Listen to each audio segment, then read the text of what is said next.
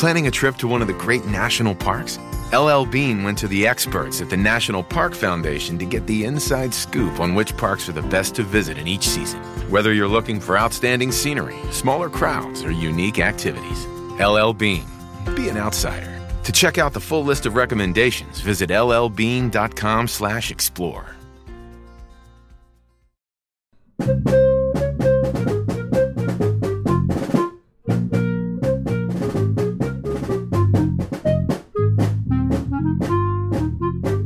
Hey everyone, welcome to The Final Four is Not on the Schedule. I'm your host Eric, alongside with expert analyst Rod. Thanks for joining us on the best MSU basketball podcast featuring in-depth recruiting, game matchup, and post-game analysis. We dive deep to give you the best tools to enjoy the Spartans and impress your friends and family. Hey everybody, it's Eric alongside Rod. We're here to discuss Michigan State's crushing 98, or really disappointing 98-93 loss to Kansas State in overtime in the Sweet 16 matchup on Thursday night in Madison Square Garden. Before we begin, I just want to send a quick thanks to Jay Masters. Jay sent a gift via Venmo. Thank you for your insightful shows. Thanks, Jay. We enjoy doing them. Thanks for listening and being a part of the show. I really appreciate it a ton. If you want to learn how to support the show, you can go to thefinalfourisnontheschedule.com/support. You can give one-time gifts via PayPal or Venmo, or recurring means through Patreon.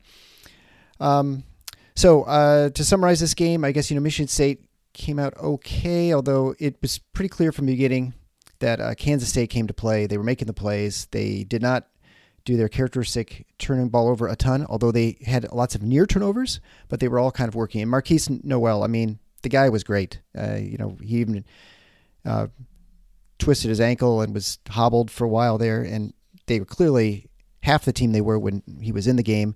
He came back in and steadied the ship for Kansas State, and they just were able to pretty much dictate play, I think, most of the game. That was sort of my impression. Michigan State had a lot of trouble defensively stopping Kansas State from scoring.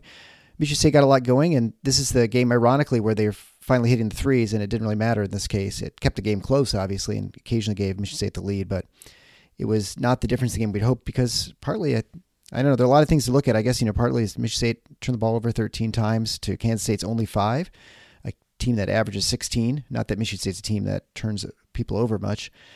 Michigan State, shot 52% from 3, actually outshot Kansas State from 3, but again, not quite enough. And, the turnovers were the bugaboo at the end of the game, and a couple missed free throws. Michigan State was still really good from the line, but just a couple of those were the difference in the game. And a game like this, a few possessions, a point here or there is really what is the difference between winning and losing and advancing to the Elite Eight. Yeah, well, there's a lot to say. First of all, although it wasn't a perfect game, certainly not in terms of defensive play by either team, that was in terms of game flow, spectacular plays, guys stepping up in big moments and delivering. That was, I feel pretty comfortable that it's the game of the tournament to date, for sure. Mm-hmm. And one of the better NCAA tournament games from a competitiveness standpoint, just teams trading haymakers back and forth that I've seen Michigan State play in a long time. I think that, look, and this is true of Michigan State as well over the years. You need to be really good to get to an Elite Eight, to a Final Four, to a Sweet 16 for that matter, to win a national championship. That goes without saying. You also need to have some good fortune along the way. You just do. And Kansas State, you mentioned it, and it was something that definitely stuck out to me. Only committing 5 turnovers is shocking for that team. Absolutely shocking. And you could see, if you were paying attention, you could see why they commit a lot of turnovers, because they get loose. They get loose with the ball. They get loose with their focus. They try to hit home runs. And we talked about that in the preview. However, more often than not, when they had a breakdown just a bad decision, somehow the ball bounced their way. Yeah. Either that they didn't end up turning it over and they were able to get a shot, or that the near turnover goes into a shot like it did with that ridiculous 3-pointer that Noel hit at the end of the clock. But that's, look, I'm honestly not trying to offer an excuse or denigrate what Kansas State did. That is what it takes to win in the tournament. You need to have some breaks go your way, because especially when you get to this level, look, you watch that game, as I think was fairly obvious by the way the line was, by the looking at these teams deeply and kind of trying to come to some conclusions about them. There's very little difference between them. Very little. Yeah. On another day, replay this game, Michigan State likely wins it, in a tight. Sure. So when it's that kind of situation, which it often is, when you get to this round or beyond, the team that gets some good breaks to go their way is going to have a great chance to win. And so Kansas State had both. Marquise Noel played one of the great all-time NCAA tournament games you're ever going to see. He set a record for an assist in an NCAA tournament game, 19, which is unbelievable. Had 20 points, didn't shoot great. And, when I talk about good fortune, that last possession that Kansas State had, where they're up 1. Yeah. He takes, and we talked about this in the preview, he took a terrible shot. That's an awful shot that he took. And he got a break because AJ, and it wasn't AJ's fault, he's trying to contest. He gets a finger on it. And then the guys underneath don't realize it was deflected, and they let it go out of bounds. Kansas State has 4 seconds left. They end up getting the ball in the inbound to MSU, who hits like a 17-footer. That's them's the breaks, Mm-hmm. And that doesn't excuse Michigan State for not doing a better job defensively. But give them credit. Those guys, I think the best thing you could say about Kansas State in this game, just besides Noel's overall game, which was phenomenal, is when opportunities presented themselves, they took full advantage. When there was a break like that, like that play I'm talking about, and there were plenty of others too, they generally took advantage. And that's what you got to do. So credit to them. They made enough plays. I think Michigan State obviously would like to do some things differently on the defensive end. But look, I have a hard time coming hard at Michigan State after a game like that. This was not a game like some others this year where you said, we just didn't play well. Michigan State did some great things in this game. Not just 3-point shooting, but that was among them. And it was huge. It was a massive factor. But they're a great 3-point shooting team. It had to show up. That's what we said in the preview. Yeah. They were overdue. So they were due for a game like this. I think the way Kansas State shot it was a little surprising. Give Noel some of the credit for that because he was finding guys. But they had some guys. I mean, when you're hitting shots from the logo, and Kansas State had a couple of those. Yep. And you've got non-shooters hitting threes, which they had a few of those. What can you say? I mean, right. It's just one of those days. I think Michigan State was really good on the offensive boards. We talked about that as an area they could possibly exploit, and they did. Little bit disappointing with the turnover numbers from MSU. 13 is a little higher than you would have liked to see, but the story there, in my opinion, was not so much Michigan State's turnovers. It was that Kansas State only committed 5. Yeah, that was amazing. I would have bet. I mean, Noel averages 3.5 by himself per game. That's what he averages. Yeah.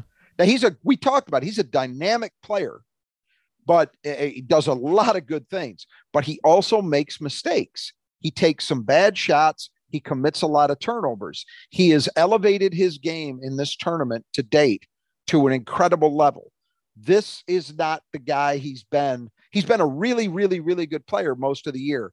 He was something more than that tonight, and he's not been that. So, again, it's another thing you need. You need your best players to be your best players to win in the tournament. And Kansas State certainly got that. I mean, you have Noel had the game he had. Johnson scores 22 points, very efficient, 10 of 18 from the floor. That's big. That's huge. Yep. That you get your best guys to show up. On the Michigan State side, AJ Hogard was great. I mean, just did a lot of great 25 points in that second half. And even in overtime, he was a monster. Tyson Walker just stepping up, hitting incredible shots. The shot to tie it, to take it into overtime, obviously a huge take and make. But by the way, a play that he didn't make last year. Right. He really struggled to convert at the rim last year. This year, we've seen him get better and better, and it showed up when they needed it most. Joey Hauser ends the game with 18 points. Was huge, especially early on with his shooting and helping to carry Michigan State. And Jaden Akins, who had been struggling shooting, 14 points, 4 for 5 from 3.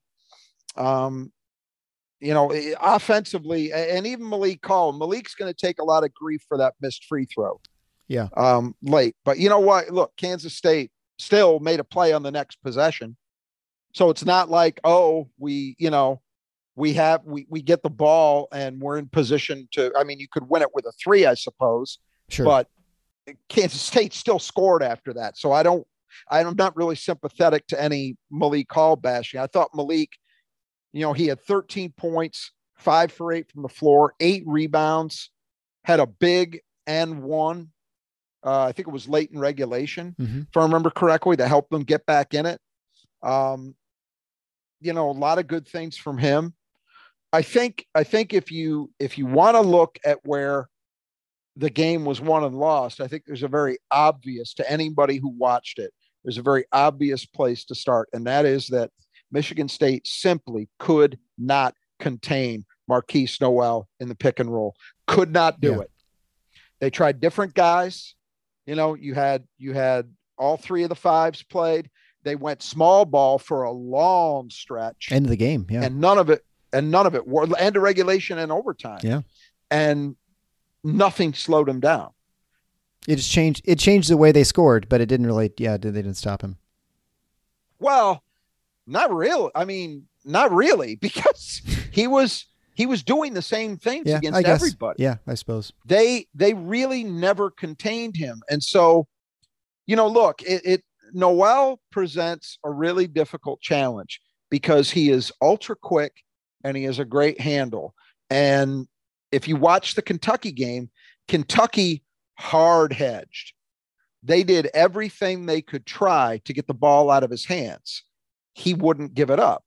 He would beat the hard hedge. Michigan State did not hard hedge. Michigan State was trying, if you watched closely, you would see their pick and roll coverage. They were mostly trying to string him out toward the sideline, but they weren't very successful with it.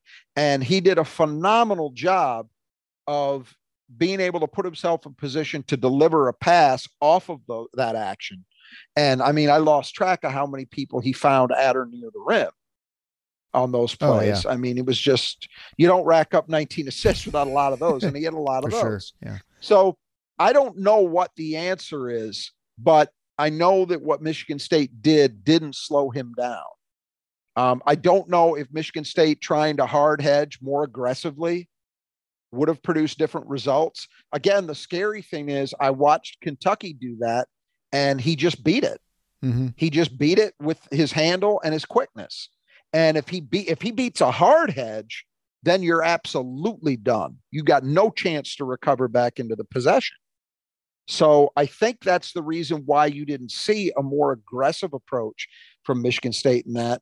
But what they didn't work either. And that was really the key to the game. When you watched an overtime and there was that long stretch from probably about the 3.5 minute mark till near the end of the game, where the two teams were just trading baskets right back and forth, and nobody could stop the other. Well, that was how Kansas State was continuing to score. And I was reduced to just praying that he was just going to make a mistake. Yeah. That he was going to put a little too much mustard on a pass and sail it into the stands, something like that. Because if he kept playing the way he was playing, he was going to execute and execute and execute. I mean, really, even in he was so good that he helped beat Michigan State even when he didn't see the ball. I'll give you an example. That last Kansas State possession in overtime where Masood gets the 17-foot jumper. The reason Masood was open is Noel, who had been inbounding before they called the timeout. Then they took him off the inbound. He was trying to get open. And A.J. Hogard bit just for a second and took, if you watch the replay, if you can stomach it, you'll see what I mean. A.J. Hogard takes a step toward Noel. He was being covered by Akins, so he wasn't A.J.'s man. But A.J. takes a step toward him. That gives enough space and enough time. Masood moves toward the corner, and you saw Malik try to come off his man and recover, and he got a half-ass contest, but it wasn't his fault. He just, it's all he could do. But that's what I mean. Noel was so effective that he pulled a guy off Masood to get Masood an open look that he buried. I mean, it's just phenomenal game from him. Yeah, well, I mean, I guess, if you look at things that Michigan State did well offensively, hitting the threes, obviously, and then really exploding those switches because Kansas State was switching 1 through 5. They never really got anything down low, which is what we expected. That they weren't able to punish because they switch. Noel would go down there with Sissoko, and they really didn't exploit that. But still, it did matter because Hogard would usually drive and get to it, especially in the second half.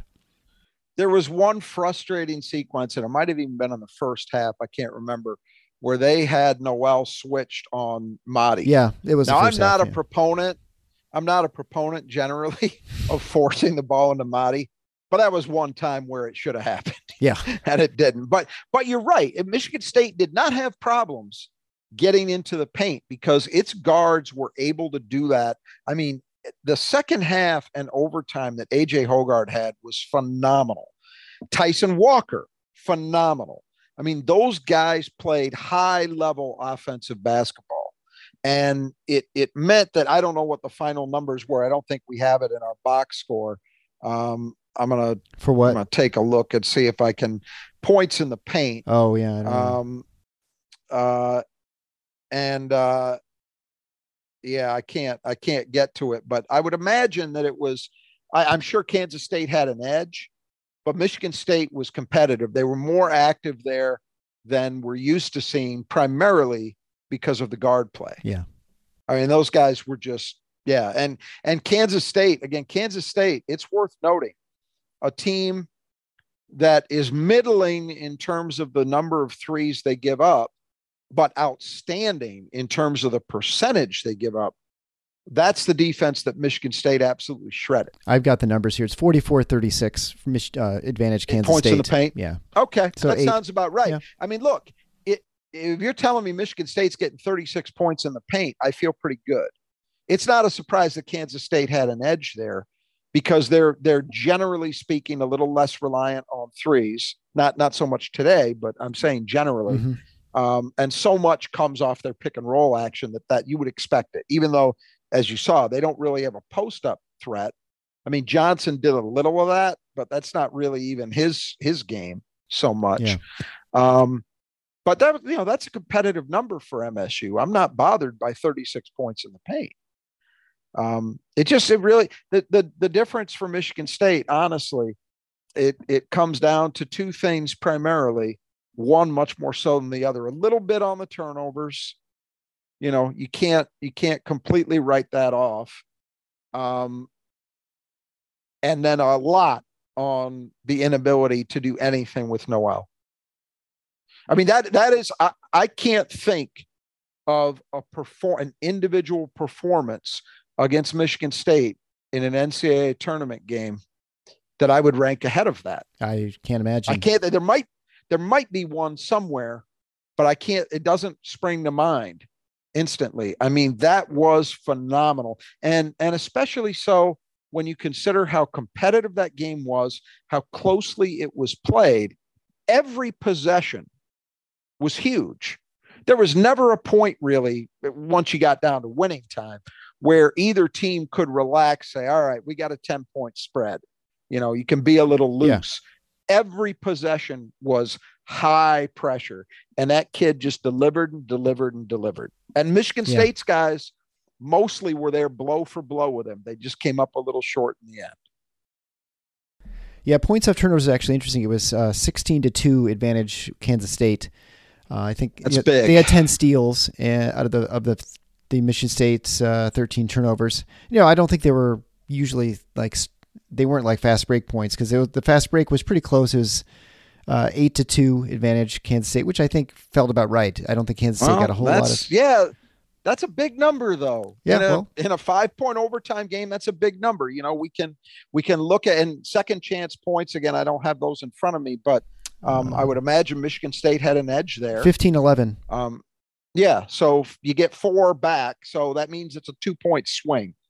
Points off turnovers versus second chance points. 2-point swing in Kansas State's favor. Well, it was that kind of game. With 2 points, and we had said that in a game like this, that you expect to be close, little advantages are going to matter a whole hell of a lot. Yep. If you can just get, a couple extra possessions via an offensive rebound, or you get a couple of easy baskets off a turnover, that can be the difference. And you could argue that there were some things in this one that played in Kansas State's favor, but I don't know. There's a hell of a lot more to say about it than that, in the sense that, I don't want to hear, and there will be elements of the fan base that rant and rave, because they always do if you lose. But Michigan State did a lot of things very well. Michigan State was equal to the task in a Sweet 16 game. They were. Mm-hmm. They made big plays, big shots, got some big stops late, certainly in regulation. They did a lot of good things. I am not bothered by the effort. I'm disappointed that they couldn't come up with a better defensive approach in this one. But, sometimes when a guy is just elevating himself to another level, and that is what is going on with Marquise Noel right now, make no mistake. You're talking about a very good player who is now something beyond even that at the moment. Sometimes it just doesn't matter. Yeah, he sort of had an A++ effort, and Michigan State even coming with an A- game. That's the difference right there. I guess let's talk about some individual players, but before we do, let's just briefly mention our sponsors. We appreciate all of you who support our sponsors. It is springtime in Michigan, and so if you're in the west side of the state, in Grand Rapids area, please check out the Brothers Who Just Do Gutters. They will take care of all your water problems. They'll check out your gutters. They'll clean them out. They'll repair them. They'll replace them. Kurt Stauffer and his team, that's all they do, and they're very professional, and they do a great job. If you mention Final Four, you get 10% off. You can contact them at Kurt, Kurt.Stauffer, Stauffer, at brothersgutters.com. You can find the link for that in the notes below. So just going through the players, we've mentioned a few of them already, but, Joey Hauser's last game for Michigan State, almost for sure. He finished with 18 points, 6 rebounds. He had a steal. He was 4 for 9 from 3. He definitely was the one in the first half, especially, who was keeping Michigan State in contact when things were just kind of a little bit shaky. 4 for 5 from the line. He missed the front end of 1-1. That was his only miss, really. So great effort. Just the typical Joey we've had for pretty much the entire season. Yeah, I mean, what a great senior year for him. I'm sorry it's not going to continue, because it was a blast watching him play this year. I think the confidence that he found within himself to play with, and how that translated to the things he did on the court this year for Michigan State, just phenomenal. And he played very well today. I mean, he struggled like everybody else in pick and roll defense, but yeah, honestly, if you're telling me Mady Sissoko is not doing the job, that's telling me that it's a big challenge. I'm not going to come at Joey so hard for that. Really important in the first half, as you mentioned, helping them stay in contact. AJ Hogard played 40 minutes. He was 7 for 14 from the field, 1 for 2 for 3, 10 for 11 from the line, a couple of rebounds, 6 assists, 4 turnovers, 2 blocks. and finished with 25 points. I thought he was he didn't seem quite himself to start the game, but certainly by the second half, he was kind of locked in again and sort of was like the AJ wanted. So, I don't know that, again, I don't know that it matters in the first half, but maybe, but he played, he was fantastic at the end of the game, and he showed you what he can be. And makes you excited for next year. See what, who knows what the pieces are going to be around, but I'd like to see a guy like him, if he starts bringing that intensity every game, and then with, and he can probably, his shooting will be even better next year, I would imagine. I'm pretty happy with the way AJ played. Now, there were some moments defensively, but there were moments defensively for everybody. That's everybody. Yeah. I thought besides, even apart from their struggles in the pick and roll, it's also worth mentioning Michigan State just really struggled with switches in this game. So there were some times where AJ was part of not executing a defensive switch properly. He had a big play late in the overtime where he just lost touch with Johnson, and they were able to get a lob for an easy bucket. Yeah. And that was on AJ. So he had some defensive issues, but man, the way he showed up when it mattered most offensively, just play after play after play, with the pressure on, delivering through contact, forcing the action. It was what you want to see from him. Yeah. And so I think that, AJ really responded to a bad game against Ohio State in the Big Ten tournament. And, there's obviously things you can critique and things that they're going to look back at in this one and regret. But this was a very good 3-game run for AJ Hoggard, and it should serve as a springboard into a senior year that could be something else. That's what should happen. Right. And I think, the fact that he was 10-11 from the line really showed his focus in the second half. And he was recognizing he was getting his own when he had to get his own, when that's what the defense was serving up. And he was, I think it was that's brilliant. What I mean. Yep. His decision-making late was great. He put it on his shoulders a lot, but that's what I want for him. That's what he should do. So, a lot of good things from him. Tyson Walker played 41 minutes. He was 6 of 16. He was 2 for 9 for twos and 4 or 7 from the line, from 3 rebounds, 5 assists, 3 turnovers. That big one at the very end, which, that kind of helter-skelter last possession, finished with 16 points. Let's talk about that last possession.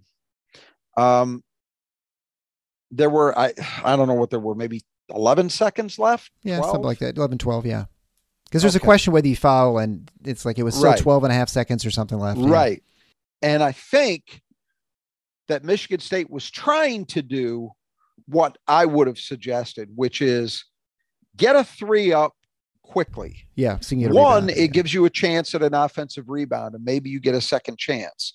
But 2, you're getting it up at a point in the shot clock where Kansas State probably isn't going to automatically foul you. I haven't watched Tang enough this year to know whether he's a foul guy or not. Right. But you assume that he is. And they had a couple looks. I'm not saying they were wide open, but I thought I'd have to go back and rewatch it. But my anecdotal impression was I thought Joey had a little bit of a window. Malik definitely and then I thought Tyson had a window. Malik did too. Yeah. When the ball got to Tyson, it was a little late. It was. And obviously Noel was able to kind of deflect it and then end up getting a breakaway lay-in to ice it. But I thought there were some looks.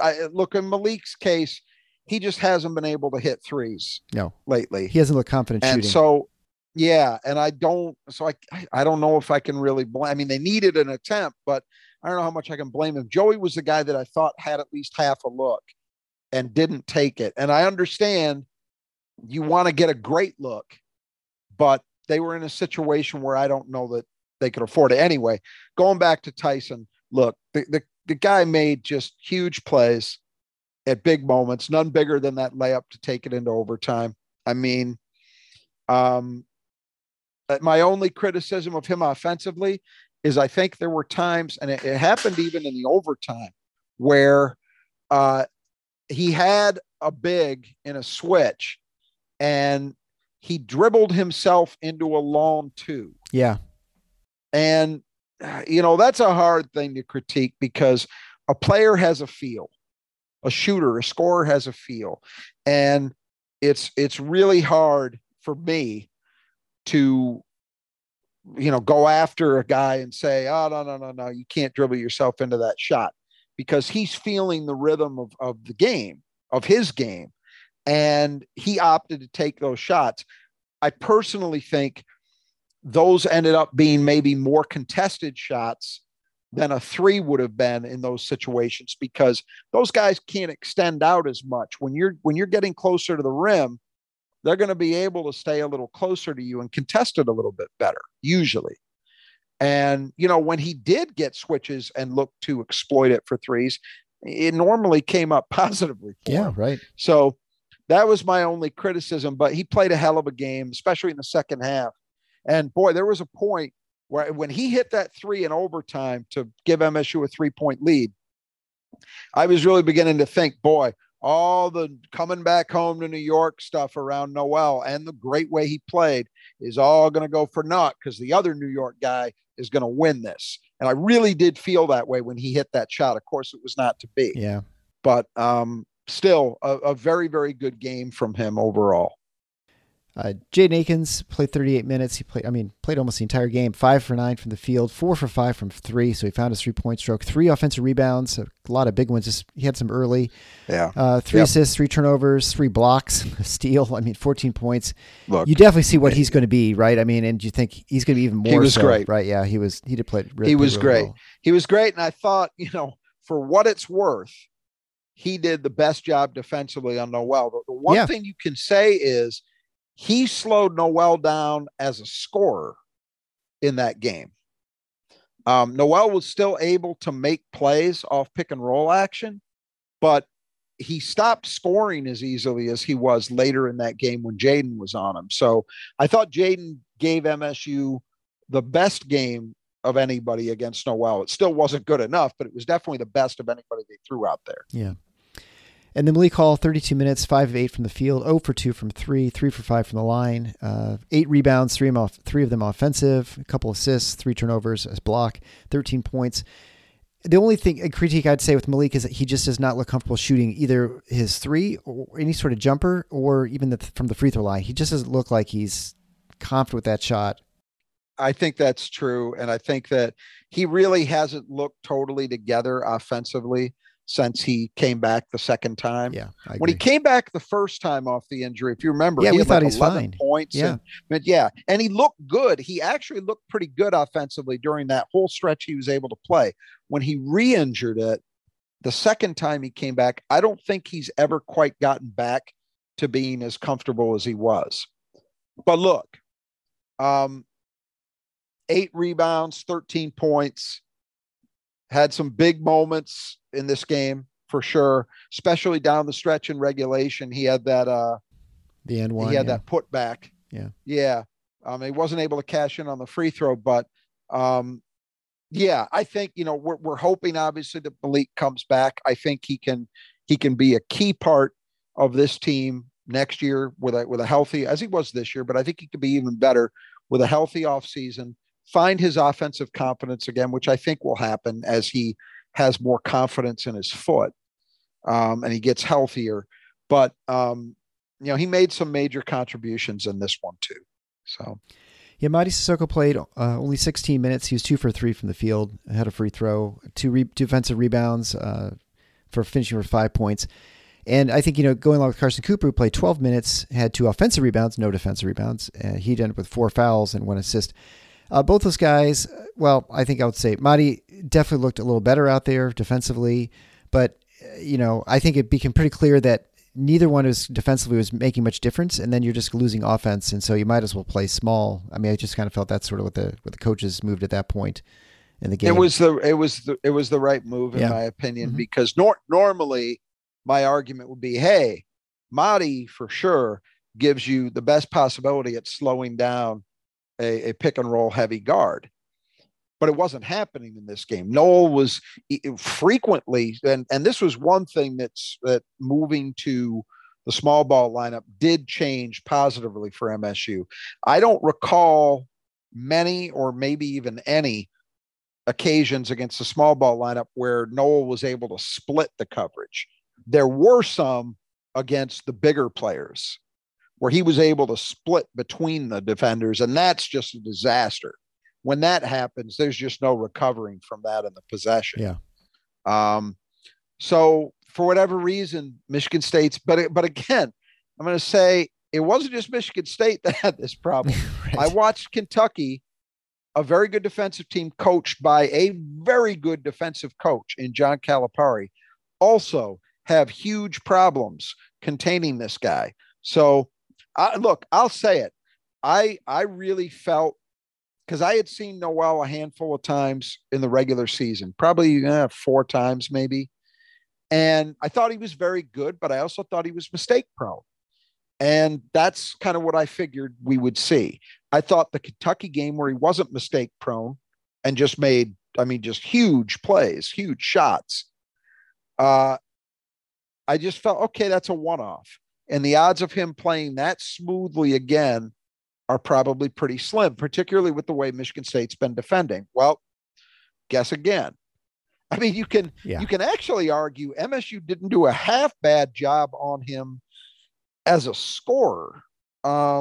He went, what did he shoot in this game? Noel? He was 7 of 18, 2 for 6 from 3, and that one crazy 3, Yeah, 7 of 18 is not, it's not horrendous, but it's not a dominant shooting performance. And again, I attribute a lot of that to the job Jaden Akins did later in the game on him. Jaden was able to take him away some as a scorer. Unfortunately, Michigan State was not able to take him away as a playmaker. Yeah. But anyway, going back to Madi, made some plays early, but defensively it just was not happening. And despite the fact that Kansas State continued to be able to score, I do think the move to go small was the right one. Yeah. Cooper really struggled. That's how it felt to me. Yeah. Cooper was really was kind of lost out there. He was not very good, but tough assignment, man. Yeah. Tough assignment. For sure. For a guy who's really not played that many minutes this season, right? To kind of throw him into this situation. Holloman had a little turn for 5 minutes and, had the same problem everyone else did in trying to contain. Yeah. Noel. Couldn't guard him. Yeah. Couldn't guard him. All right. So let's go through the keys of the game in just a moment. There's no I in team, but there is one in Indeed, and that's the hiring platform that you need to build yours. When you're hiring, you need Indeed. Instead of spending hours on multiple job sites searching for candidates with the right skills, Indeed's a powerful hiring platform that can help you do it all. One of the things I love about Indeed is that it makes hiring all in one place so easy because Indeed does the hard work for you. They show you the candidates whose resumes on Indeed fit your description immediately after you post so you can hire faster. Join more than 3 million businesses worldwide that use Indeed to hire great talent fast. Start hiring now with a $75 sponsored job credit to upgrade your job post at Indeed.com/Blue Wire Sports. Offer good for a limited time. Claim your $75 credit now at Indeed.com/Blue Wire Sports. That's Indeed.com/Blue Wire Sports, and support the show by saying that you heard it on this podcast. Indeed.com/Blue Wire Sports. Terms and conditions apply. Need to hire? You need Indeed. What's up? It's Kaylee Cuoco. When it comes to travel, we all have a happy place. I just went to my happy place. I just went to Maui, and it was truly amazing. Priceline has always been about getting you to your happy place for a happy price with deals you really can't find anywhere else. Like up to 60% off select hotels in Costa Rica or 5-star hotels for 2-star prices in Cabo. Go to your happy place for a happy price. Go to your happy price, Priceline. All right, the 5 keys to the game brought to you by Nudge Printing. Nudge Printing are the ones who are involved in the Spartan Strong shirt production. So you can go over to Nudge Printing at nudgeprinting.com. There you can get your Spartan Strong shirt to help support the Spartan shooting victims. You can also get all sorts of other great Spartan gear for, obviously basketball. They've got some vintage Gruff Sparties.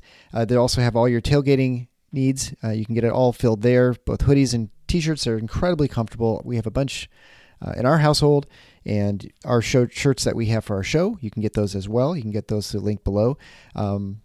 So you get 20% off if you enter Final Four as a coupon code. Make sure Final Four is one word. So I had someone who was having trouble getting the code to work, but they realized if they paint it one word, they get the 20% off. So Gabe and Brittany are Michigan State alums, and they do a great job. And you won't be upset that you went through Nudge Printing to get your Spartan gear. All right, so the 5 keys to the game will begin. Number 1 is connected. Michigan State mostly defensively. And obviously they weren't. Maybe you could say they were kind of, but just Kansas State and Noel just picked them apart, kind of did whatever they wanted for the most part. And even when you felt like they did make a play, then MSU rises up from 30 feet away and hits a 3 from the logo or whatever. And I don't know. It was just one of those games in some ways. Well, like as I said at the outset, if you're going to win at this time of year, you got to have some things go your way. And Kansas State had enough shots that were bad shots that fell, and enough plays that were right on the verge of being a turnover that weren't, that it made the difference. Yep. But none of that. This is the big failure in this game from the Michigan State perspective is, they played a pick and roll heavy team in Marquette who has been outstanding, statistically far better than Kansas State in terms of efficiency, in part because they don't turn the ball over and Kansas State turns it over a ton. Right. Well, Kansas State did not make mistakes today, and Michigan State was unable to handle the pressure that their pick and roll and their movement and forcing switches put on them. Michigan State was not connected. And again, I'm going to give a lot of the credit to the point guard for Kansas State for that, but not all of it. Certainly some of it is down to the job that Michigan State did not do defensively. And when they look back at this game, I'm positive that's the thing they're going to look at, because God knows that even with the 13 turnovers, Michigan State played well enough offensively to win the game. Oh yeah. For sure. I mean, there's no doubt about that. They shot the lights out. In the second half, they got a ton of stuff going downhill at the rim. So that was fine. They were solid on the offensive boards, and they hit their free throws. So there wasn't a lot to complain about offensively, even with 13 turnovers. It was the defensive end. It's just, like I said, that I don't know if anybody else watching had the same feeling I did. In that overtime, it really started to feel like whoever gets the ball last is going to win, because neither team can stop the other. Yeah. And that's a problem. When we think about Michigan State teams that win in March, usually the equation is they get stops when it matters. You think about that Marquette game down the stretch. Yes, Tyson Walker hit some big shots. They got some big offensive plays, but it was the ability of Michigan State to shut Marquette down. Yeah. That enabled them to spread that margin out. They just couldn't do it here. It was every possession, score. Just these teams landing offensive haymakers against each other. That's what made it such an entertaining game to watch. I wish I didn't care about the result, because I know. I imagine. I know. I just quickly, before we started recording, I looked at social media response, and I follow a lot of the national basketball writers, and all the reactions were, of course, about the insane game that Noel played, but in general, they were all talking about what a classic this game was. And I'm sure it felt that way if you didn't have an emotional investment in it, and you could just marvel at the way these two teams just went back and forth at each other scoring. Yeah. Well, there certainly was another game not playing. Easy plays either. Right. Not easy plays. Yeah. The other game was Connecticut was winning by 30, I think, at that point. So there's no point in even watching that game unless you're an alum of those teams. I think most of the eyes, you're right. Yeah. Most of the eyes came over to TBS. So the second key to the game, the threes. Well, Michigan State hit 13. They were 13 to 25 for 52%. Phenomenal. They hit more threes in this game than they did in the first two games. They actually almost twice as many as they did in the first two games. Yeah. So back to their sort of usual ways, whatever, people are talking about the basketball maybe being a problem or something like that, but they hit the threes. It and wasn't a problem today. And I think, had we thought they were going to hit go 13 of 25, we both would have thought they'd win. Right? I mean, I don't think we would have thought much. But well, I didn't count on Kansas State. What were they? 11 for 25? 11 for 24. Yeah. So they're pretty good too. So they were almost 50% themselves. Yeah. They're like a 35% shooting team. That's beyond what they normally do, well beyond what they normally do. And look, give them credit. They made the shots, but this is what I'm talking about. You have to be really good, but you also have to have some things fall your way that could go either way, that aren't automatics. And part of it for Kansas State was guys, I think Carter was 2 for 3. I forget what he shot from 3 on the year, but it was't good. I know that. Yeah, that's 32%, I think. Yeah, 32% shooter going 2 for 3. Okay. you know, right. The falling 3 that Noel hits, Masood from the logo. I mean, look, sometimes in basketball, you just have to tip your hat and say, nice shot. The one that Masood hit, that 3, was actually well defended. Yeah, it really was. He wasn't alone. Malik contested. Now, he wasn't right up on him, but he shouldn't be at 30 feet or 27 or whatever it was. He shouldn't be right up on him. You shouldn't be. I don't care unless your name is Steph Curry. You shouldn't be up on somebody that far out, any player. So that was well defended. And that's, Carter hitting 2 threes. You know what? I will guarantee you, Michigan State's game plan going in was, if that kid wants to shoot, let him. Yep. Let him prove he can hit them. Well, he hit 2 out of 3. Okay, sometimes that's how it goes. I saw some people at halftime bitching about open threes. You have to understand that sometimes you're never going to be able to take away everything. And the pressure that Noel was putting on them, they were more concerned about Noel getting into the lane and creating havoc there. And so it meant one of the consequences of that and of sending help at him when he would turn the corner is you are going to give up some looks. I'm not saying that's by design, but in terms of the various sins you can commit, having Carter shooting threes is one you'll live with. Yeah. He can hit 2 or 3, tip your hat. I mean, sometimes that's how it goes. So that's the only disappointing thing about this facet of the game is that Michigan State had one of their best shooting games of the season. And that's saying something because they shot it really well this year, but this was tremendous. And they barely had an edge. Yeah, the other team had their best barely. Game. Yeah. Yeah. Probably. I would be surprised if Kansas State had a better shooting game. Certainly not against a high major opponent. Sure. I'd be shocked. So third key to the game was attack. And certainly in the second half, Michigan State really was attacking from AJ and Tyson. Rolling. I mean, they were phenomenal. And I, the only negative you'd say there is you look at Michigan State 9 for 9 for the free throws in the first half, 5 for 8 in the second half. And so, again, just leaving a point here, there, and when you have an overtime game. And so they were only 14 for 17. The 18 for 22 for the game because they were 4 or 5 in the overtime. So they shot 100% in the first half, 62% in the second half, and then, what's an interesting number? And what did Kansas State have in free throw attempts? It wasn't that many, like 14 or something. They were 11 for 16. 11 for 16. Okay. And Noel had 4 Michigan for State 4. shots. Yeah. Michigan State shot 6 more free throws, and that's an honest advantage because Michigan State in this game was not the recipient of Kansas State fouling them late to try to stay in the game.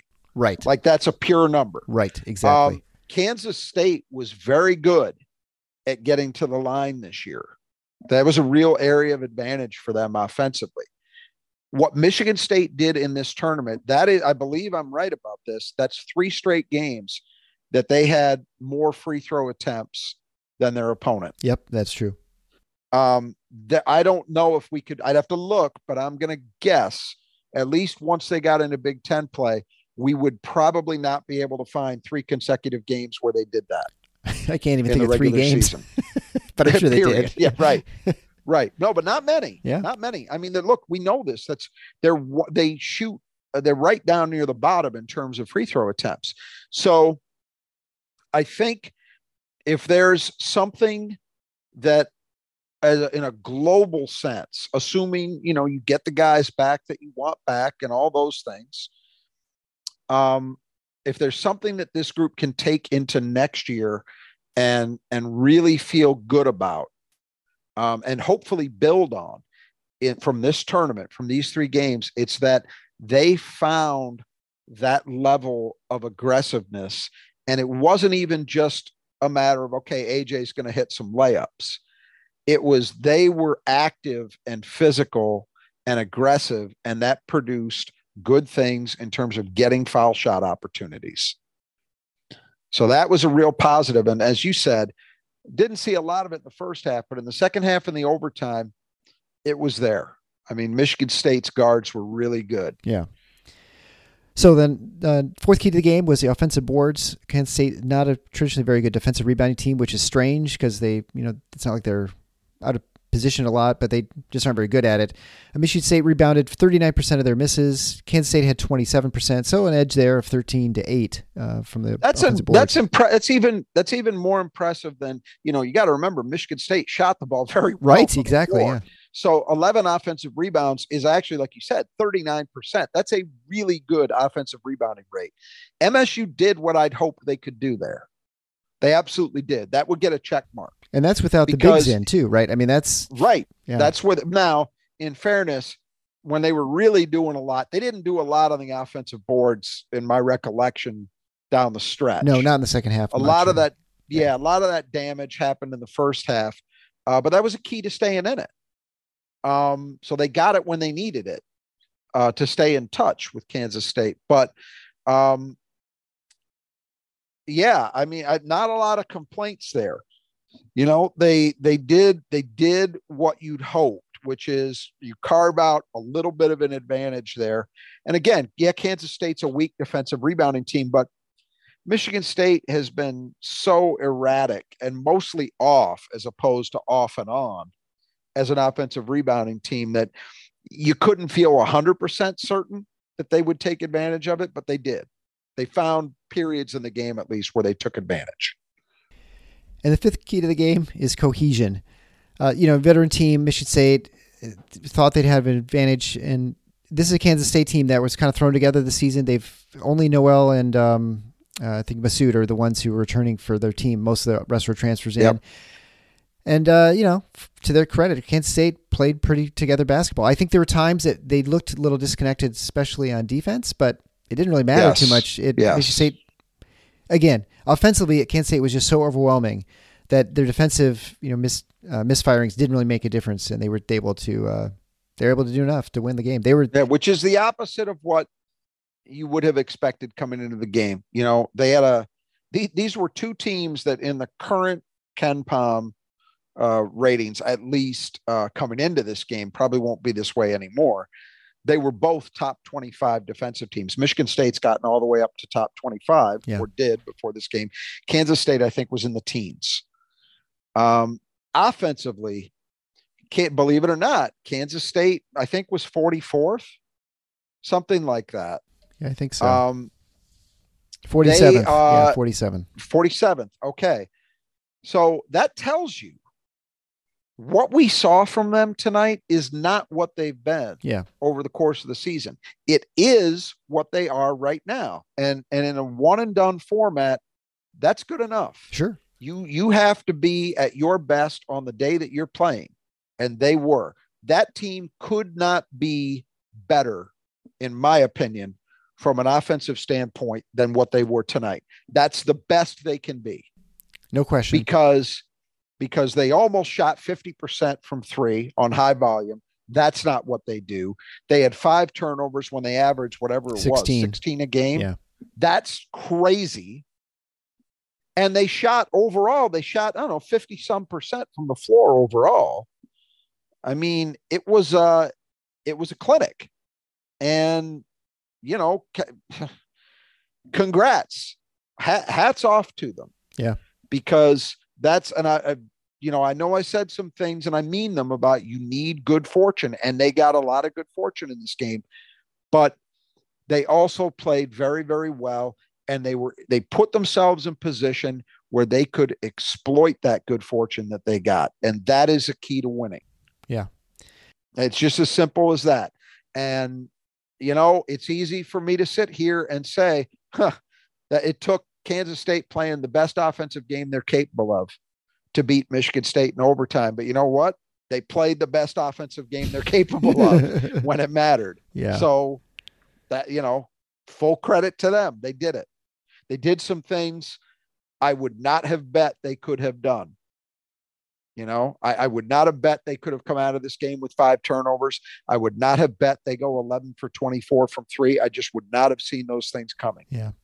Well, that's why it happened. That's why you play the games. You never know. And on one night, you may be better than other nights. And for sure, Kansas State tonight was a better team, and just by a little bit. And that was the difference. And they had the most dynamic player in the game as well. Absolutely. He was the best player on the court. Hoggard was close in some ways, not the totality of it, but I mean, AJ Hoggard in the second half and for a lot of the overtime was every bit equal to him in terms of making big plays. Mm-hmm.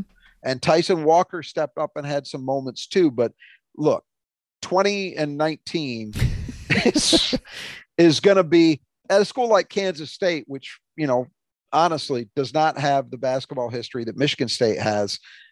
This is going to go down, I would assume, as the greatest game a Kansas State player has ever played. I mean, Mitch Richmond was a phenomenal player for them back in the 80s. Rolando Blackman was there even earlier. So they've had some guys who had great NBA careers go through there. Steve Henson, in my era, like the late 80s, early 90s.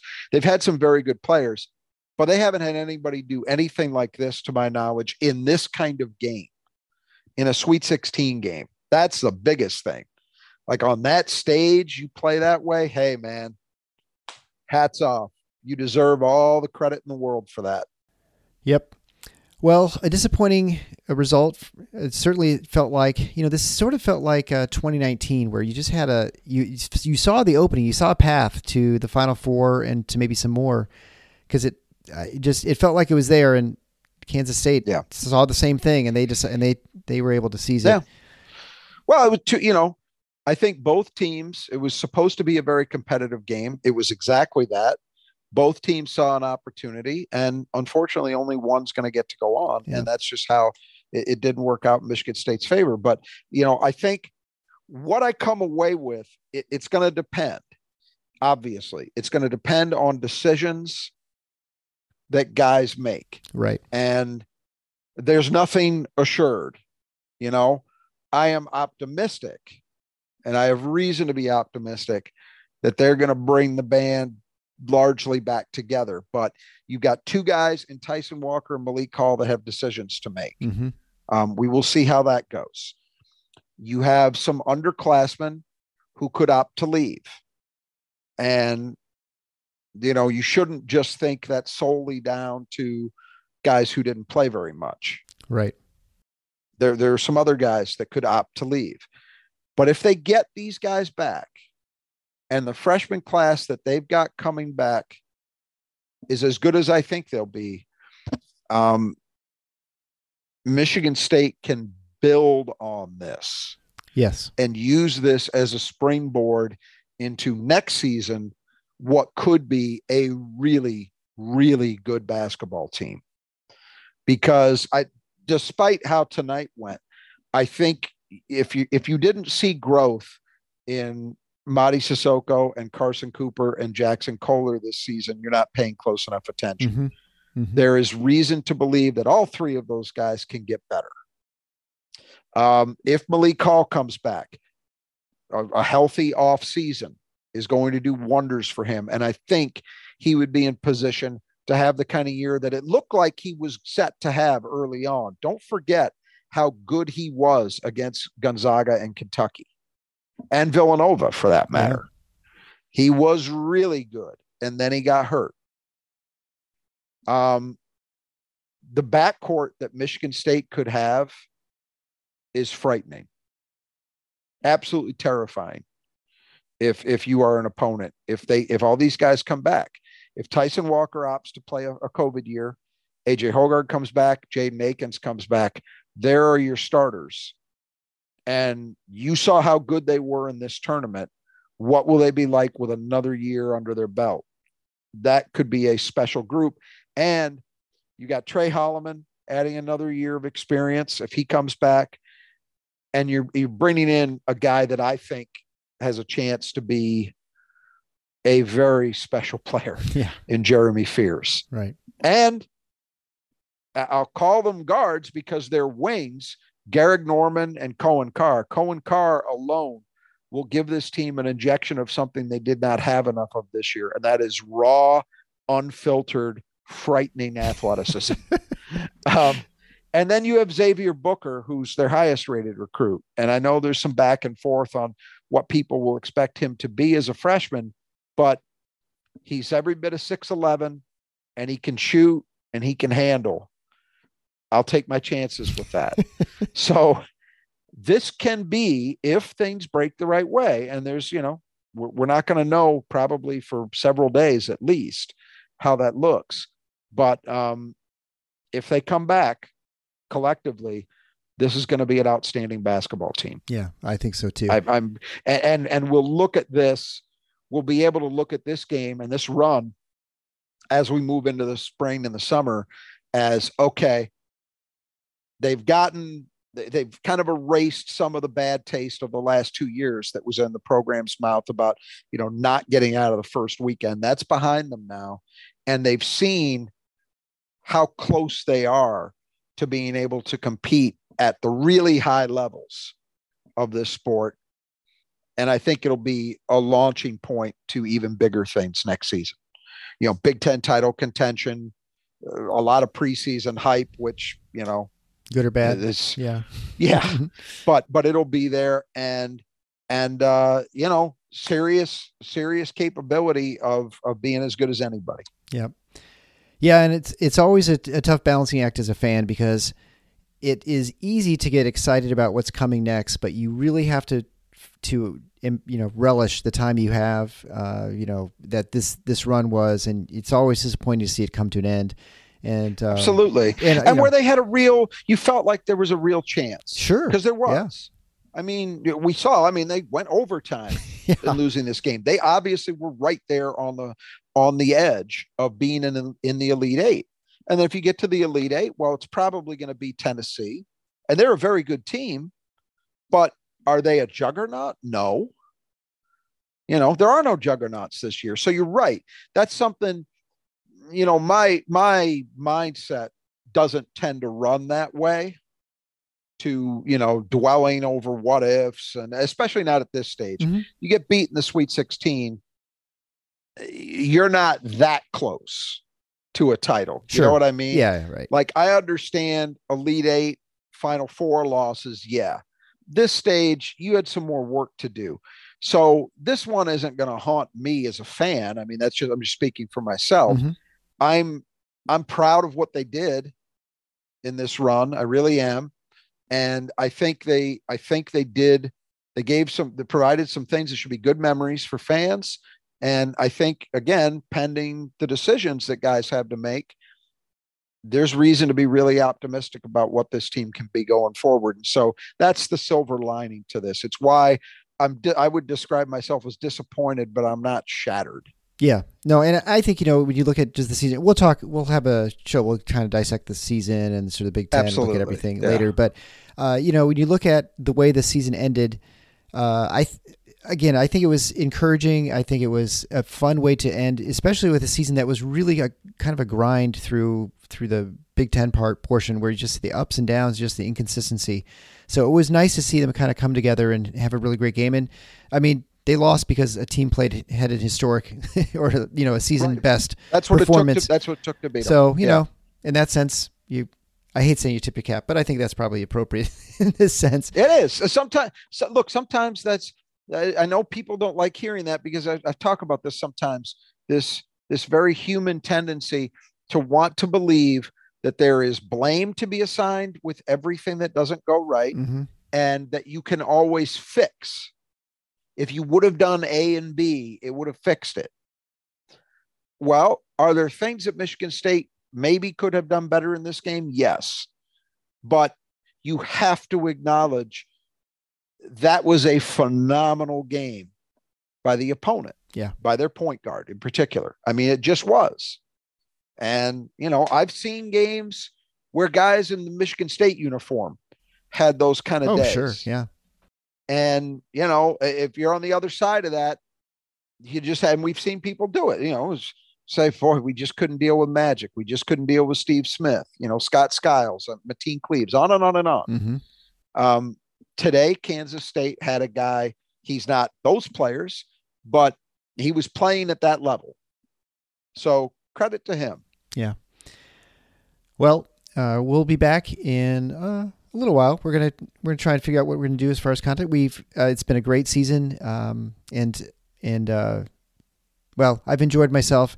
I'm a little extra disappointed because I started tasting the fact that I might actually see Michigan State at the Final Four since I won those tickets. I thought, wouldn't it be? Because I know when I won, I thought it didn't really even cross my mind that they would be there or that there'd be much chance of them being there. And then I thought, there's a path, and so this would be pretty amazing. So, yeah, it won't work out that way, but I'll have fun down at the Final Four, and maybe I'll tell Michigan State what they need to do for next year. So maybe I'll give them the taste of it. Yeah. I would. The last thing I'd say too is, when it comes to Izzo and this tournament, I think you really see what a difference it is having a coach like him, especially the first two rounds where you see someone who basically just outcoached the other two teams and the preparation. And even this game, in some respects, you can say the preparation was there, but again, Kansas State they played at a level beyond what they sort of normally do, and so there wasn't like a bad game plan. It was kind of a game plan that just nothing you would have done probably would have made a difference at this point. Yeah, for sure. All right. Well, we'll get out of here.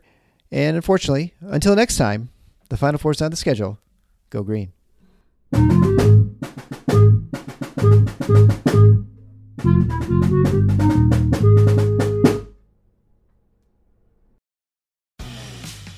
For the ones who work hard to ensure their crew can always go the extra mile, and the ones who get in early so everyone can go home on time, there's Grainger, offering professional-grade supplies backed by product experts so you can quickly and easily find what you need. Plus, you can count on access to a committed team ready to go the extra mile for you. Call, click Grainger.com, or just stop by. Grainger, for the ones who get it done.